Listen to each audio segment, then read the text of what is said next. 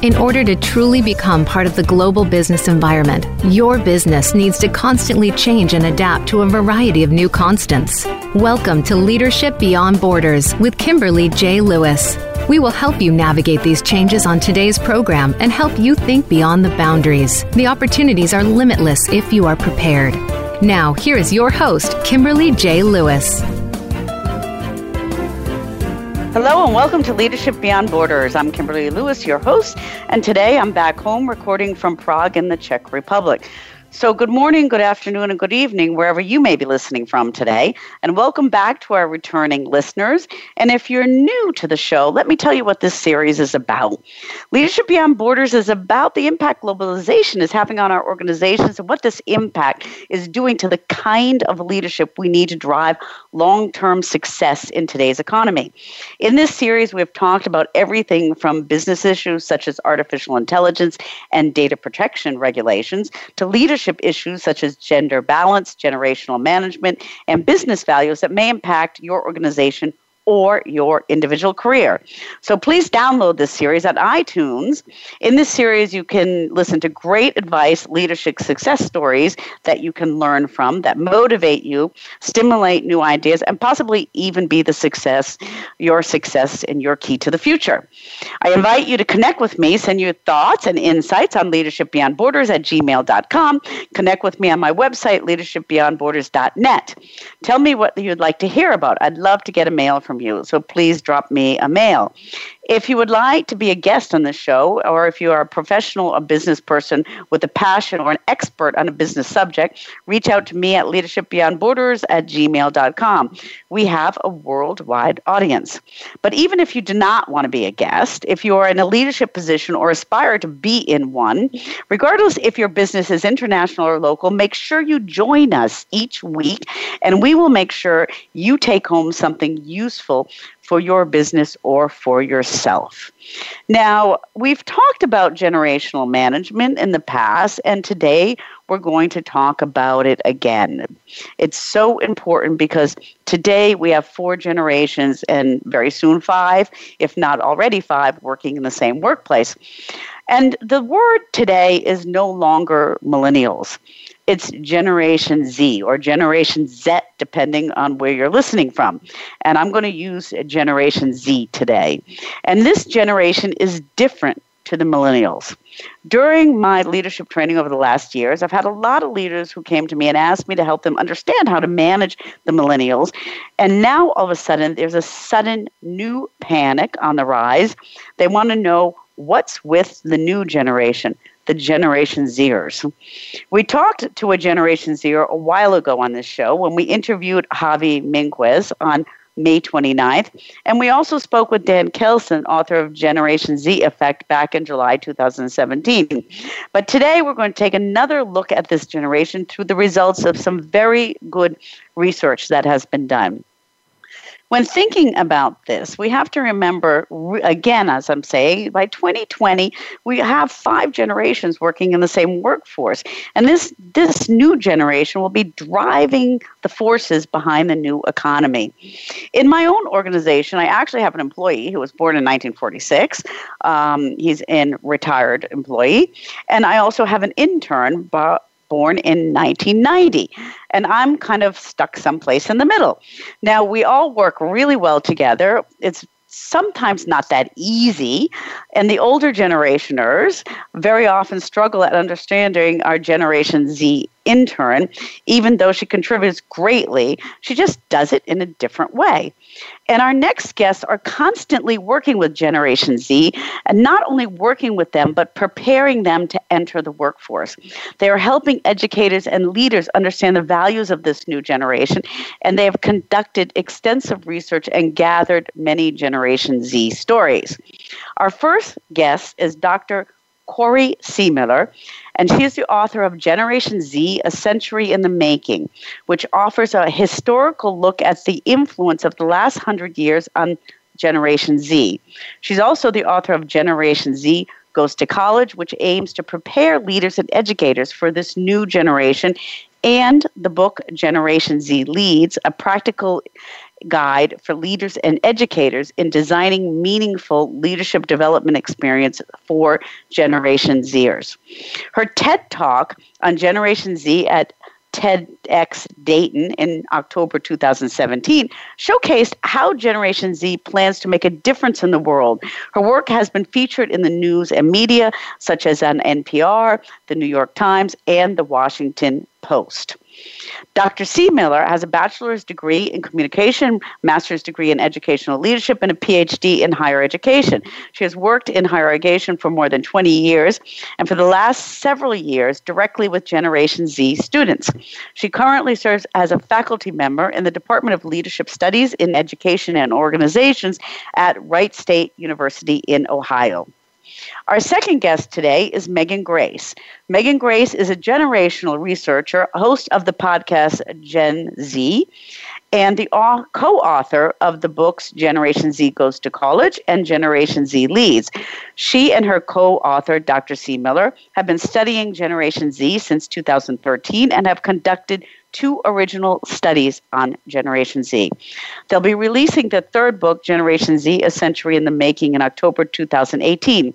Megan's work with Generation Z focuses on utilizing generational research to influence individual practices and organizational strategies that promote empowering environments and experience for the members of Generation Z. Megan holds her undergraduate degree in communication from Chapman University and a master's in higher education from the University of Arizona, and is currently pursuing her doctorate at Vanderbilt University. So welcome to the show, Megan, Dr. C. Miller. Thank you for taking the time to be with us today. Thanks so much for having us. We're excited to be here. Okay, yes, great. Thanks. We're excited to chat. Okay, great. Let's start kind of basic, because there's always a lot of confusion. I notice in some people there's confusion on who's a millennial, who's a Generation Z. Can you define who is a Generation Z?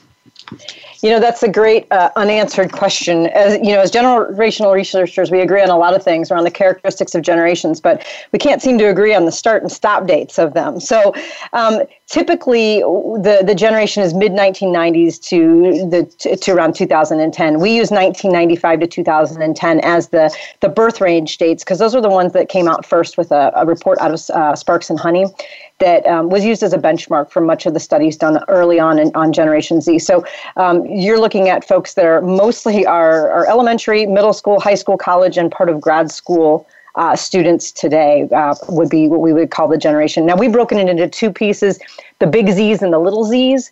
And the big Zs are the ones that are the older half of the generation, born in the 90s and early 2000s. And then the little Zs are the ones that are still, elementary school, middle school, born towards the latter end of our continuum. Mm-hmm. I like that. I like the big Z, little Z. That's neat. So how did you both develop your interest in this? Well, it was interesting because it actually came a lot more organically than expected. We were both working at a university, and we were at our summer orientation program where we bring in new students each year. And we noticed that the crop of students that were coming to college that fall were incredibly different than the ones that had come in prior years. And so I had gone out and done a little bit of research trying to figure out, okay, it's summer of 2013, what's going on here? And came across a generational chart. Like I said, we had seen that 1995 was the start date, making it so that these 17, 18-year-olds were a start of a new generation that wasn't millennials. And for me, that was a heads up that, hey, whether this is real or perceived at this point in time, there's really a shift, or going to be a massive shift in the demographics of students in higher ed. And working out of college, we need to be on the forefront of being able to adapt to this new generation. So for me, I stumbled across it by just noticing how this generation was different. And Megan came on shortly thereafter with her interest. Mm-hmm. Yeah, I was lucky enough to be working with Corey, the university, working in the same department, and she brought this to our staff retreat as a topic of conversation. And I think I was the only one that lit up. Everyone's like, oh, this is interesting, I guess. But I think that as a millennial, we talked a lot about my generation. And so I think I was just refreshed to be like, oh, there's another group to be talking about. But from a professional practice standpoint, as a young professional in my field, I said, I think this is really interesting and I need to know about this to be better at my job. And so that, and I think both Corey and I were looking at it it's very interesting seeing this change, but also utilizing it to create better, like I said, better experiences, better environments for the students we were working with to know who they were and how we could help provide that for them. And as you went into this, your conclusions and your books are based on research. So can you tell us about a little bit about the research, and maybe, at a high level, what did the research tell you about the characteristics of Generation Z? Well, yeah, and it's funny because this started out again as, a very organic kind of a involvement. And so in the fall of 2013, Megan and myself, we started looking up as much as we could online about, who this generation might be based on things that other studies that people had done, basically of adolescents and teens. And we translated them into what we might expect in higher education. But by the time summer of 2014 came, and we had already had a cohort of this group through college, at least their first year, we decided that we wanted to do some original research. And we weren't planning on publishing it. We certainly weren't planning on writing a book or anything. We just were curious. And so we were able to do a study that was quantitative and qualitative, and we did a national study. It wasn't huge, but it was enough for us to get a kind of a pulse on what this generation was about. And from that study, we were able to get quotes and descriptions and stories from the students that was incredibly fascinating. And that's what opened up our idea to launch a second study in where we did in 2016 and 2017, where we actually did a story study. And we had 50 colleges and universities across North America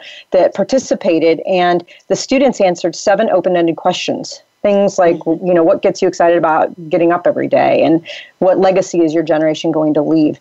And they wrote stories, and we read through thousands and thousands of these stories.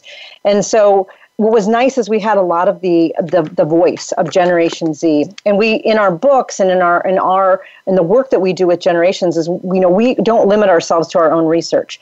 We use research from all over. We've been able to work with a number of different research agencies to get data sets that are specific to just the Generation Z age group, like the Higher Education Research Institute and the VIA Institute on Character have been able to send us data sets. We use Pew Research, census research. We use market research reports, social science, and even other generational researchers' information. And all of it together provides us a really good snapshot of who this generation is. But a lot of the studies are done quantitatively, where they're asking students to answer questions on scales or yes-no questions. But the stories that we collect, those are the voices. That's the power and the beauty of the data that we have, is that it really tells the how and the why and the passions and the values of these students. And so all of that combined comes together in our books to tell a larger narrative of who this generation is.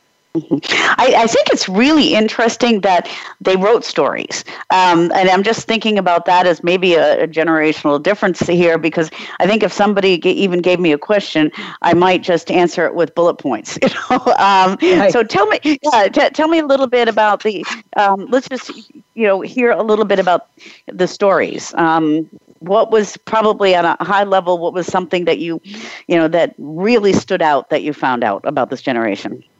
Well, we found out a lot of really interesting things, but I would say probably from a researcher's perspective, the most interesting nuance was that a lot of their answers from each question, even though the questions were different, coincided with each other. There were themes that ran across all of them. Things that motivated them were also things they were looking for in their future career, which were also things that they wanted to leave a legacy for. So it was interesting to see that while they might have worded it differently or had it in a different context, things like making a difference, leaving an impact, creating change and addressing problems were things that cut across all the questions. And so for us as researchers, that gives a lot of strength to that voice because we hear it over and over again in various contexts. So, as we unfold today and talk more about the specific findings, I think overall it was just nice to be able to keep seeing, here it is again. The issue of financial security and financial stability in a job came up over and over again in various context.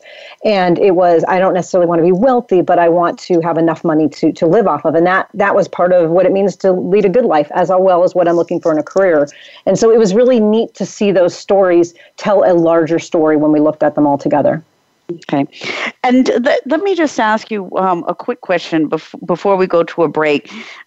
Did you see a difference in some of the answers that you got from maybe what you saw in the characteristics from the millennials? And we're going to talk a little bit about what you saw after the break. But was there a difference in the reactions between the Generation Z and what you might expect from a millennial generation? Well, having not really studied or done these particular studies with millennials, it's hard to necessarily compare. But from some of the research that's come out about millennials, there were some stark differences from what we found and what other researchers have found about millennials in the past. And the interesting thing is that, we looked at a lot of studies of millennials that people had done when they were the same age that Generation Z is today when we're studying them. So we're looking at them at the same stage of their lives. And we're finding, there are some similarities in things like technology and their open-mindedness. Those are sort of obvious ones. But, there are some differences, absolutely differences. Okay, great. Let's, we're going to take a short break. And when we come back, I'd like to talk about the themes that and what you found out through these stories. Okay. And for our listeners, we're talking to Dr. Corey C. Miller and Megan Grace, who are the co-authors of Generation Z Goes to College, and also Generation Z Leads. And there's a new book coming out, Generation Z, A Century in the Making, and that'll be out in October, which offers a historical look at the influence of the last 100 years. Now, if you'd like to reach out to either Megan or Corey, you can reach them on Twitter. On Twitter, it's Megan Grace or Corey C. Miller, and also at Gen Z College. On LinkedIn, Dr. C. Miller is on LinkedIn, Corey C. Miller, and Megan Grace on LinkedIn. Facebook, Corey C. Miller and Megan M. Grace on Facebook. You can also go to websites, whoisgenerationz.com. And also Dr. C. Miller's website is www.coreycmiller.com. And Megan Grace is meganmgrace.com. And I'm Kimberly Lewis, Leadership Beyond Borders.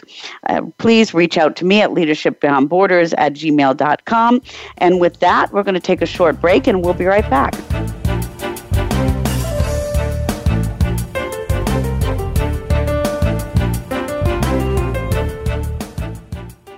Become our friend on Facebook. Post your thoughts about our shows and network on our timeline. Visit facebook.com/Voice America.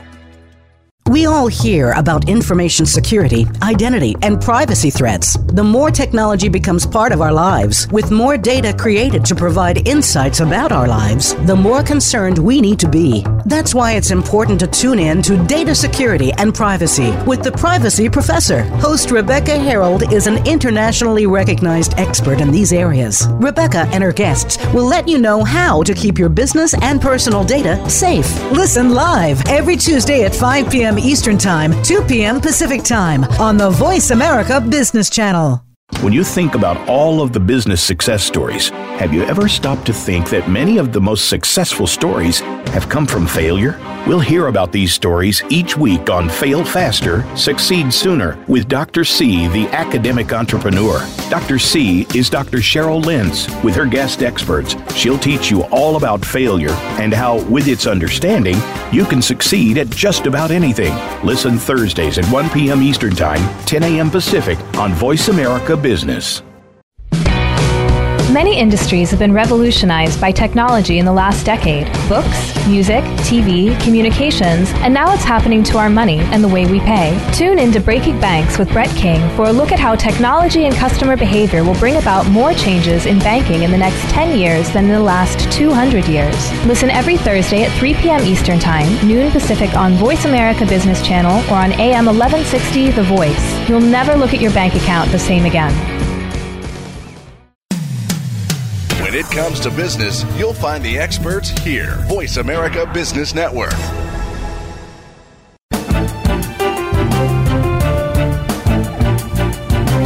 You are listening to Leadership Beyond Borders. Do you have a question or comment about our show? Please send an email to leadershipbeyondborders@gmail.com. Again, that's leadershipbeyondborders@gmail.com. Now back to this week's program. Welcome back to Leadership Beyond Borders. Today we're speaking with Dr. Corey Seemiller and Megan Grace. They are the co-authors of Generation Z Goes to College and Generation Z Leads. They have a third book is coming out called Generation Z, Century in the Making.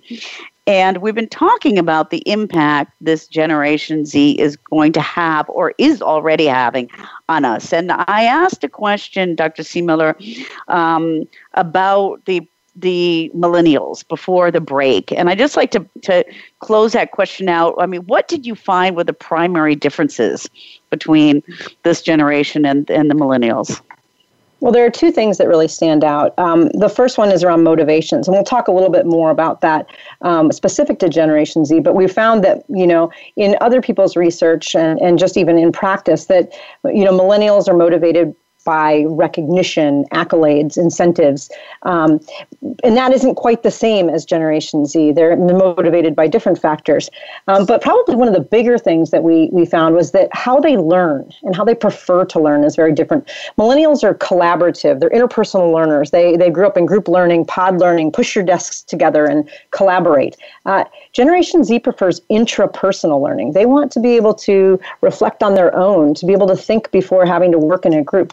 And even sometimes working entirely alone is a preference for them. And as you see Gen Z going into the workplace and potentially working for a millennial supervisor, this could be an interesting dynamic that happens when you're working on individual versus group projects. And so for us, that was one of the biggest pieces that really stood out.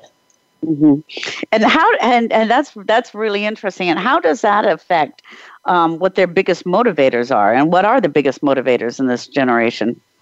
Yeah, I think this has been such an interesting finding for us because we're seeing that when we were able to understand their motivation, and as Corey talked about in the last segment, it's starting to transcend through different themes of our research, and we're able to see this emerge in some of the stories that they tell. We were actually able to study this from a more quantitative standpoint in 2014 when we were able to provide a list of motivating factors to study respondents. And we actually were able to boil that down into three primary areas or sources of motivation, being relationships, passion, and achievement. And so for Gen Z, we are seeing that 75% in our study were motivated by relationships, and specifically not wanting to let other people down, the people that they knew, and then making a difference for people. So really being there for the people that are in their lives and the influential relationships that are a part of their life. And then passion being this idea of advocating for something they believe in, rallying around a cause, and truly wanting to make a difference. And so we start to even see passion and relationship have that connection together.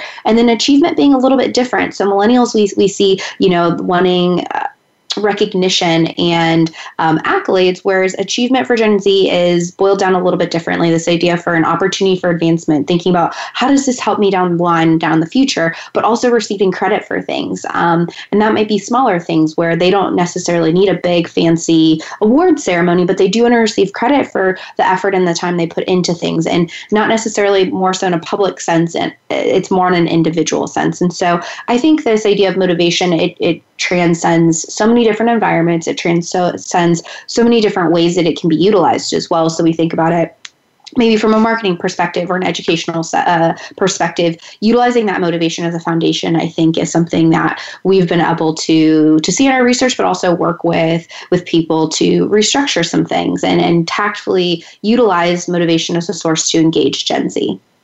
Well, when I think about that's interesting, because when I think about, the difference between recognition, which it would be a millennial, and then as far as achievement, and then passion, as opportunity as achievement, that are quite, that is quite different when you're looking at how you're going to organize, or how you're going to hire, or whatever how you're going to motivate. So I guess my next question is, from this study and these three things that you found out, what did you find out what they primarily care about, what the big primary cares and concerns of this generation were?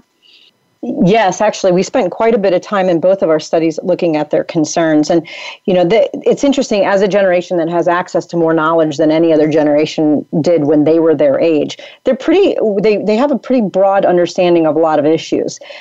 Depth might be different just because of the amount of time you can spend looking at a lot of things. But the things that end up being of the greatest importance to them in both of our studies we found was having affordable quality education. at all levels. They, as we studied college students, they even reflected back on their K-12 experience and said we need to have quality education, and that was a very, very big concern for them. But of course, having affordable tuition for higher education, and that's not surprising given where they are in their stage in life, and that we ask college students. But they're also incredibly concerned about inclusion and equality and human rights. And this kind of encapsulates everything from racism to LGBTQ to women's issues to immigration. All of these are really around this idea that they want to create more inclusive, not less inclusive environments for people. And then the third is getting a job. They want to be able to have a job that they feel fulfilled with, they feel happy in, they enjoy going to, and that they know that job is going to make a difference in society in general. And those were the three things that really stood out. I mean, there's other areas that we know just from watching Gen Zers mobilize, things around gun control and school safety. That's certainly something it didn't come out in our study because we didn't really specifically focus on that because it was pre-Parkland, but that is certainly something that is a focus for a segment of this group. Political dysfunction, that came up as well. So there are some things that are quite important to them, and of course with getting a job is things like financial security and stability. The things that weren't as important in our first study, we found that they're not really they don't have a great care for the legalization of marijuana. They're really indifferent to it. They didn't talk a lot about war, terrorism, military involvement, anything of that nature either. Food production, factory farming, some of that, a little bit in our first study, but not really a whole lot on that either. Healthcare came up a little bit, but not a huge focus for this young generation. That's just not on the forefront of their minds. Mm-hmm. And with these concerns, how does that affect their lifestyle? I mean, if education, quality education, getting a job, opportunity, and relationships, if I go back to what you said was very important, relationships and passion, how does that affect their lifestyle preferences in this generation? So I think that you can look at, again, their motivations are very telling when you boil it down to that, that relationships do really matter, and they're going to take that to the workplace, they're going to take that to education, that friends and family members are significantly influential on their values and what they're aspiring towards. And when you can look at college choice and how young people today are making college choices, thinking about, I want to be not too far away from my family, but have their family being involved in that. They're also going to think about family and their future family when they're looking at careers. And so thinking about a career that's going to help provide some financial security and stability, again, not to this point where they're making so much money that they're just like opulently rich, but really are able to make their ends meet and live comfortably and take care of the people in their lives. I think that they take a cue from their Gen X parents, who very much so focused on a work-life balance that allows for more family time and hybrid and flexible working environments that allow for parents to be part of children's lives. And so for them, that's the role modeling that they're getting, that influential role model within their parents, showing them that work can be a flexible enough place where you can still support your family, not only monetarily, but in an emotional sense by being there physically and spending time with them. And I think that they're going to take all of that into it. And when we think about some of their biggest concerns being access to quality higher education and education in general, they see that as an opportunity for advancement to eventually get a stable, well-paying job so that they can take care of the people in their life. I think there's also this element of them wanting to do good for other people. And so if they're able to cover all of their bases, very Maslow's hierarchy of needs of being able to cover stable housing and getting food on the table, they're able to take care of the people around them as well as the people in their community. And so I think it's very much so a step process for them of, establish career, establish in life, and then move on and then think about how they can start to make an impact on the people in their lives, in their community, and in the world. Mm-hmm. And so this well-rounded, to me it sounds like a very well-rounded view, then must obviously have an effect on what they think about leadership styles. Okay, and in your book, and I have to recommend both books that I've read to our listening audience, you talk a little bit about the leadership styles and how traditional leadership roles may not be exactly what are for Gen Z. Could you talk a little bit about that? Yeah, so we were able to study their preferences in interpersonal and leadership styles, so how they work with others. And there's a gravitation away from this idea of traditional leadership roles. Leading as an interpersonal style was actually ranked lowest with our study respondents. And we found that really curious because, we see this group of very actively engaged young people. And so we started to dig into that a little further, looking at role models and who they identify as role models are typically everyday people close to home to them. It's not traditional leaders that I think maybe in previous generations and prior decades would have been political leaders, it would have been celebrities, it would have been professional athletes. We can see into those people's lives a lot more. And so traditional leaders, it's one slip up and one fall from grace, and you're in this place where you're not able to engage in that leadership. And I think they view traditional leadership as one person in front of the room leading all of these people, whereas I think they're going to gravitate more towards this idea of everyday leadership where they're diving in and getting things done. Actually, their preferred interpersonal style was doing, this idea of like being actively engaged, but everyone can do something in their own way. So everyone's leading in their own way. So whether or not that is being, president of an on-campus club or a service organization in their community, it's a matter of them being able to be actively engaged in helping other people and getting things done and solving problems. And so I think for them, they gravitate away from traditional leadership roles because there can also be hierarchy and structure and organizational constraints to actually solving problems and getting things done. And I think that how much they want to dive in and do things outweighs their desire to have a fancy leadership title or leadership role when they feel like everyone can be contributing and should be contributing. And it was really interesting in our 2017 study with the story study and looking at this further with their words, they say like, we can make a difference and if everyone has hands on deck or everybody is doing something to contribute in their own way. Mm-hmm. And Megan, this kind of goes back to what you said is one of the important things is being inclusion. Okay, mm-hmm. and this generation has grown up in a global economy, and mm-hmm. we still struggle with inclusion. We still struggle with only 6% of CEOs are women. We still struggle with discrimination issues. So how do you think this generation might help some of those issues, or their views on these issues? I think that they're going to speak up and question the current situations where there are deficiencies and people are not included. They're going to question leaders and organizations that have leaders that might not necessarily be representative of the people that they should be leading. I think we're already starting to see that as more of them are growing up and are aging into a political space and a voting space where they're questioning why there might not be more women and people of color in leadership roles. And I think they're going to question it, and not necessarily like that the system is broken, but how do we make our leadership and organizations more inclusive and representative of the people that are actually being led, and so and more representative of our population and more representative of their friends and their peer groups. And so I think that they're going to hopefully, if older generations can do this, engage these young people and move them into leadership roles, but also be open to listening as these young people might question the demographics of our leadership, and whether that's in a company or whether that is in an organization or within our political system.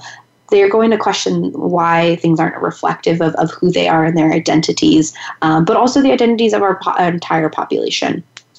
So it sounds like this generation may help us move the envelope a little bit, is what I'm hearing. We can hope so. Yeah.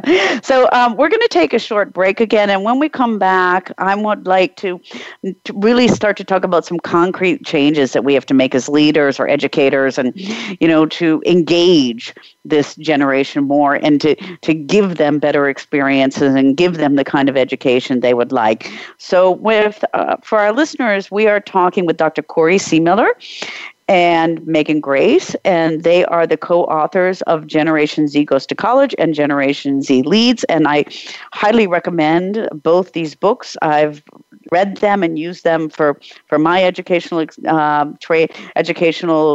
experience and as well as leadership training, and they're also the author of Generation Z, A Century in the Making, and that talks about how the last 100 years have affected Generation Z. And you can reach out to them on Twitter. And on Twitter, Megan is Megan N. Grace, M. Grace, and Dr. Seemiller is Corey Seemiller, and they also have a Twitter account, Gen Z College. And on LinkedIn, Corey Seemiller is under Corey Seemiller on LinkedIn and Facebook, and Megan is under Megan M. Grace on Facebook and LinkedIn. You can also go to their websites. Their website is whoisgenerationz.com. Dr. Seemiller is www.coreyseemiller.com, and Megan is meganmgrace.com. And you are listening to Leadership Beyond Borders on Voice America's Business. I'm your host, Kimberly Lewis. Please contact me with questions and comments at leadershipbeyondborders@gmail.com. And with that, we're going to take a break and come back, ladies, and talk about what we have to do as leaders and educators to make sure we engage this generation.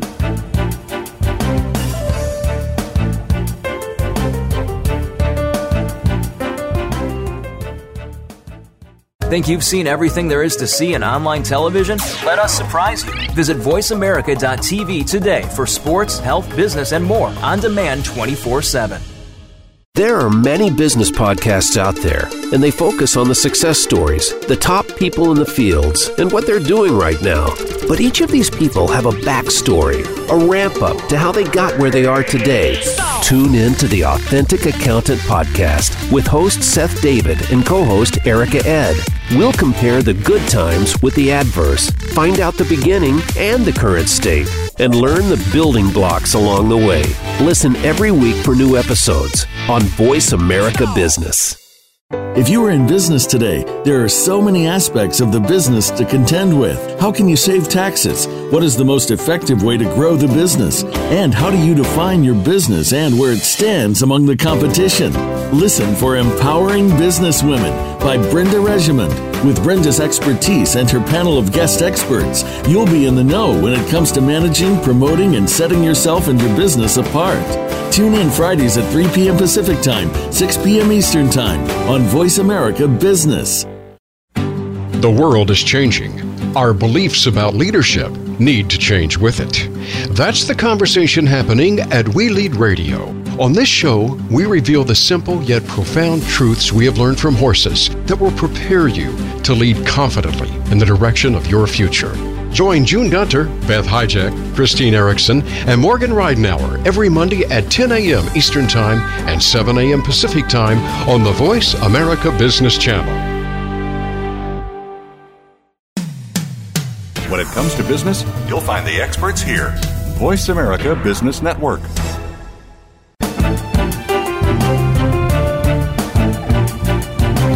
You are listening to Leadership Beyond Borders. Do you have a question or comment about our show? Please send an email to leadershipbeyondborders@gmail.com. Again, that's leadershipbeyondborders@gmail.com. Now back to this week's program.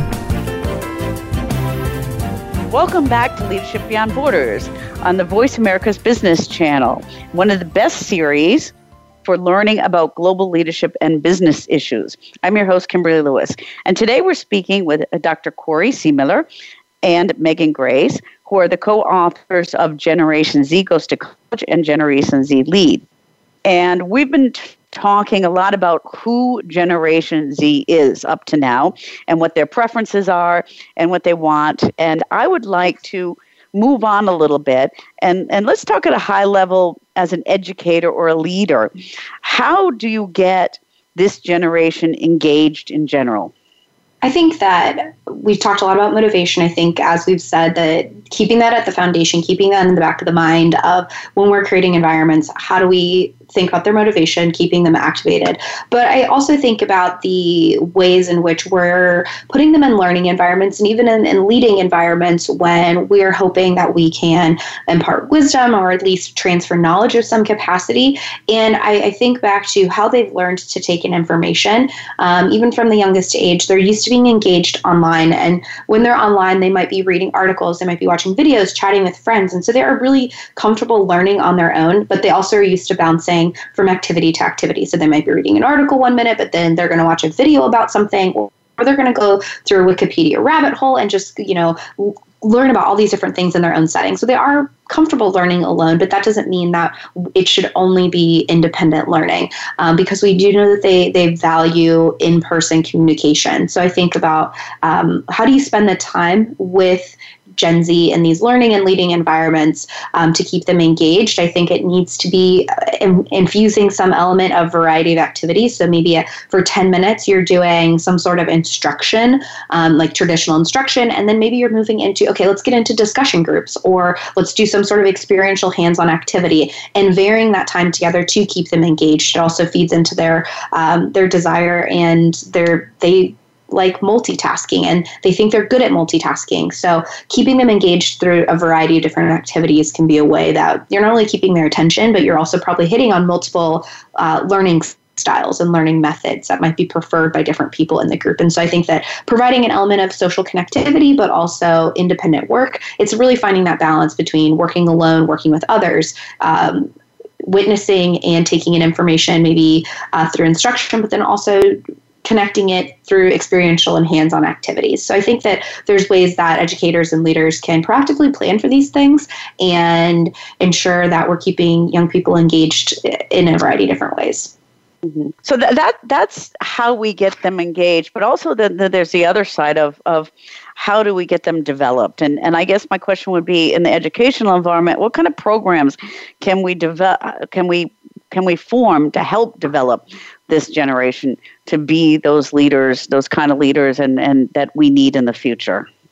Well, one of the things that's unique about this generation is that they have some really strong attributes and predispositions to certain things, so whether it's learning or motivations or whatnot. And as educators, it's key to be able to tap into their strengths and their desires, because individuals perform better when they're in a space in which they're asked to use their strengths and their interests. And so for Generation Z, there's really three kind of key things that we would want to think about infusing into any kind of a program, a course, or an experience for students. The first one is giving them opportunities to be creative, inventive, and entrepreneurial. They have this natural inclination or this inventive and entrepreneurial spirit. They just don't have a lot of the skills to be able to know how to maybe start their own business or to maybe create or develop an invention, but they have this inventive mind and innovative mindset. And so being able to offer places like maker spaces and startup competitions and even business skills training can be really useful for this generation. The second thing would be teaching them some universal interpersonal skills. They were the first to admit in our study that they're just not really up to par on interpersonal skills. Some of them are actually quite afraid that they're going to, 30 years from now, they're not going to even know how to hold a conversation because they've been online and on their phones so much. And so they're craving that. They're craving an opportunity to connect in person, but they want that training and the development to learn about things like emotional intelligence and interpersonal skills and verbal communication. And then the last thing would be giving them some time and resources for learning on their own. I mean, Megan alluded to this earlier, is this idea that, they do like to learn independently, and, they are these intrapersonal learners, and it's important for us to feed into that, not solely as their only learning style, but are we giving them enough space to do some of that self-reflection? Do we have videos they can watch on their own? Do we have them doing online modules? Do we have them even sitting and reflecting in a journal and handwriting into a journal to think about making meaning of the content that they're learning? So these are three things that I would say that we would probably want to infuse into any kind of a program to help develop Generation Z students. Mm-hmm. And those three things, Dr. C. Miller, are also three things that leaders have to keep in the back of their mind, with this. And this generation might not have those interpersonal skills, and it's our jobs to help them develop it. And when I'm thinking about it from a leadership point of view, also, I'm thinking about if these are the three things we have to help them develop with, and then we also have, how to get them engaged. How do we as leaders start to market and recruit to this generation? What do we need to focus when these are the important educational issues? This is how we get them engaged. What do we do as leaders to recruit and help this generation? So they look to, especially as teens and young adults, they're looking to their peers for peer endorsement. And so I think that there's this element of they're also used to seeing peer influencers on social media. And so when we think about marketing, thinking about how do we make it, they want to see people that are like them and that are having that experience and can speak to that. I think there's also this element of authenticity through marketing, which is an interesting concept of it doesn't have to be perfectly manicured. It has to be real, and it has to be exactly like what that experience might be. And so they're also they're seeking out truth, because I think that with their ability to look through social media and the internet at a variety of different marketing messages and know what's true and authentic and kind of call it when it's not, and where there might be a disconnect between values and actuality. And so I think for looking at it from a marketing perspective, how do you highlight the authenticity of a product? How do you highlight the authenticity of an experience, or for them to get engaged with something? What is it going to be like to be a part of something like that? I think there's always going to be this element of they're innately wanting to make the world a better place. So how do you connect the social good and the opportunity to make an impact through those marketing messages?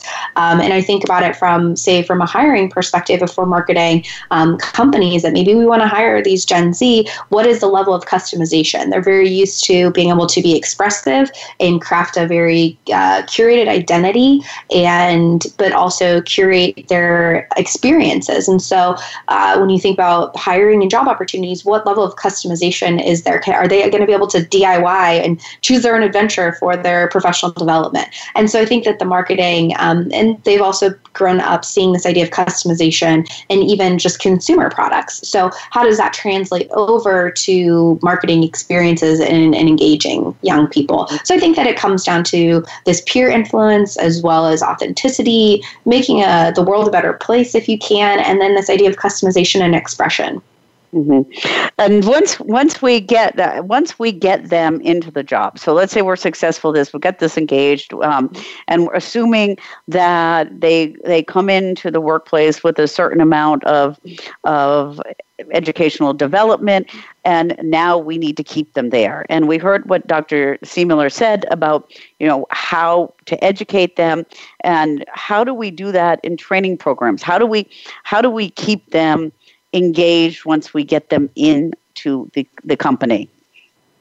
Well, one of the things that's really important with retention is that, as Megan said earlier, is that, this is a generation that's used to some customization in their lives. They want to be able to try things on, try it before you buy it. I mean, we're in a subscription world where we don't buy things anymore. We try them, and if we don't like them anymore, we just stop subscribing. And so there's some element of making sure that when they're in their roles in their jobs, that they have an opportunity to potentially try other job duties to see if there's a better fit. Not so much that they want to jump around, but just because they're young and they're not sure exactly what they want to commit to for the rest of their lives. So if organizations can be flexible and really even create a formalized, some places have formalized programs where they rotate their employees to try different jobs to see where their best fit is, that could be really advantageous.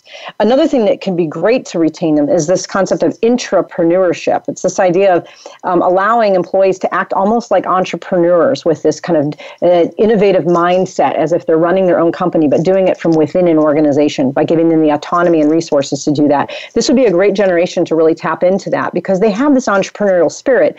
But if we can collect that and put it in an existing organization, I would venture to say that organizations could really benefit from that particular motivating mindset. And the last thing really, when we think about retaining them, is, listening to them and being transparent with them. Interestingly, this is a generation that doesn't necessarily have to be knocking on the CEO's door and telling them what they think. That's not what this generation's about. They respect hierarchy, but they also know that if an organization is going through a difficult time or there's something happening, they just want to be informed if it impacts them. And so that idea of authenticity and transparency comes through also in terms of being retained in the organization itself. Mm-hmm. So, Dr. Seemiller, those are really great tips for leaders, and we're getting towards the end of our show. So, I'd like to just ask you a question. If you had one tip for the leader, one of the most valuable tips for leaders listening out there on engaging, retaining, getting along, helping this generation, what would be the most valuable tip? Well, for leaders, I'll tell you, our research has found that this generation wants to make a difference. They believe that their career should be a contributor to making the world a better place. And so for organizations, they are seeking organizations that are values-based, whether that's in the work that they do in terms of their mission, or it's just their operating procedures within. they want to know that that organization is doing good. And so if you're thinking about recruiting Gen Z, think about finding out what those messages are, branding your organization as values-based, sitting down and saying, what is our mission, and putting that out there for Gen Z to see, but also being able to tap into their own motivations around creating and making a difference and saying, how do you fit into the organization in the things that we're trying to do? So there is a retention element of it as well. So the biggest piece of advice is really thinking about how is your organization making a difference, and then how are you communicating that to prospective and current Gen Z employees? Mm-hmm. Super. And Megan, I'd like to ask you the same question. For one tip to the educators who are listening, what would you say was the most valuable tip for them? I think that it's a matter of infusing variety, but also an element of making a connection to real-world application. And so how do you take concepts that we're taking in training or maybe from traditional educational settings and making that connection to the real world? How are they going to utilize the skill that they're learning in the classroom in their future career, or possibly in some form of engagement and in some other way, other form of involvement? I was recently talking with some professors that teach physics, and they're teaching physics concepts to non-science majors. And so really starting to brainstorm, how do you take the concepts of physics to non-science majors that are not going to pursue this but have to take these courses and apply it to real-world application that everyday people are going to be able to utilize? And I think that it's this idea of utility of knowledge that they're using. So I always encourage, even from the very beginning, don't just say like this is the outcome of a course or this is the outcome of a learning experience, but here's how you're going to be able to utilize it down the road. Okay, we're learning formalized writing. Okay, for people that want to work in nonprofit management, you're going to need to utilize that for writing grants down the road, and finding ways for them to make connections early on about how this educational experience is an opportunity to advance and to grow and have that personal development, because sometimes it might not be blatantly clear to them from the immediate. So I think it's making that connection to the real world for them and how they can utilize that down the road. Great. 2 fantastic tips for our leaders and our educators listening. I'd like to thank you, ladies, for the time today. It's been really insightful, and I'd really like to encourage our listeners to download your books. The books, we've been talking to Dr. Corey Seemiller and Megan Grace.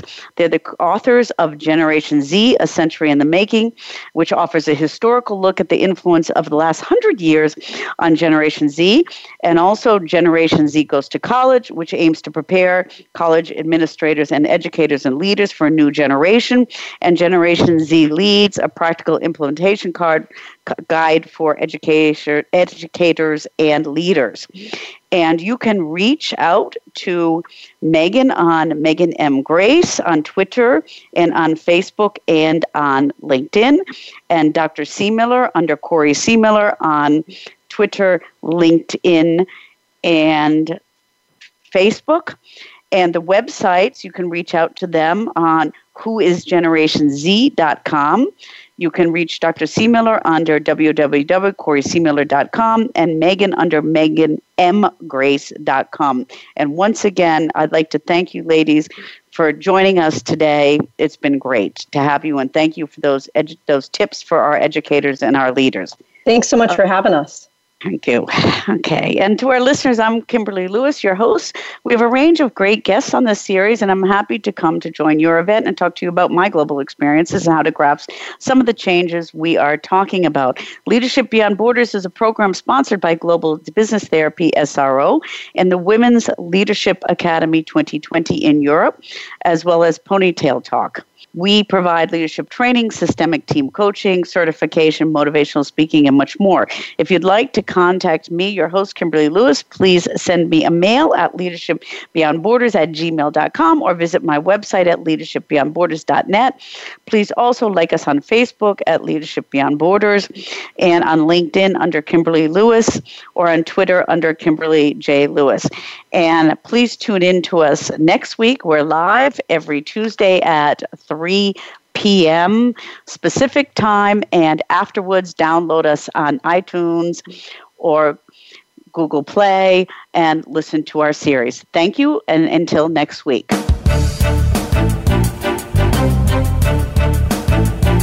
Thank you for joining us on Leadership Beyond Borders. Please tune in again next Tuesday at 3 p.m. U.S. Pacific Time for another edition featuring your host, Kimberly J. Lewis, on the Voice America Business Channel. Have a great week.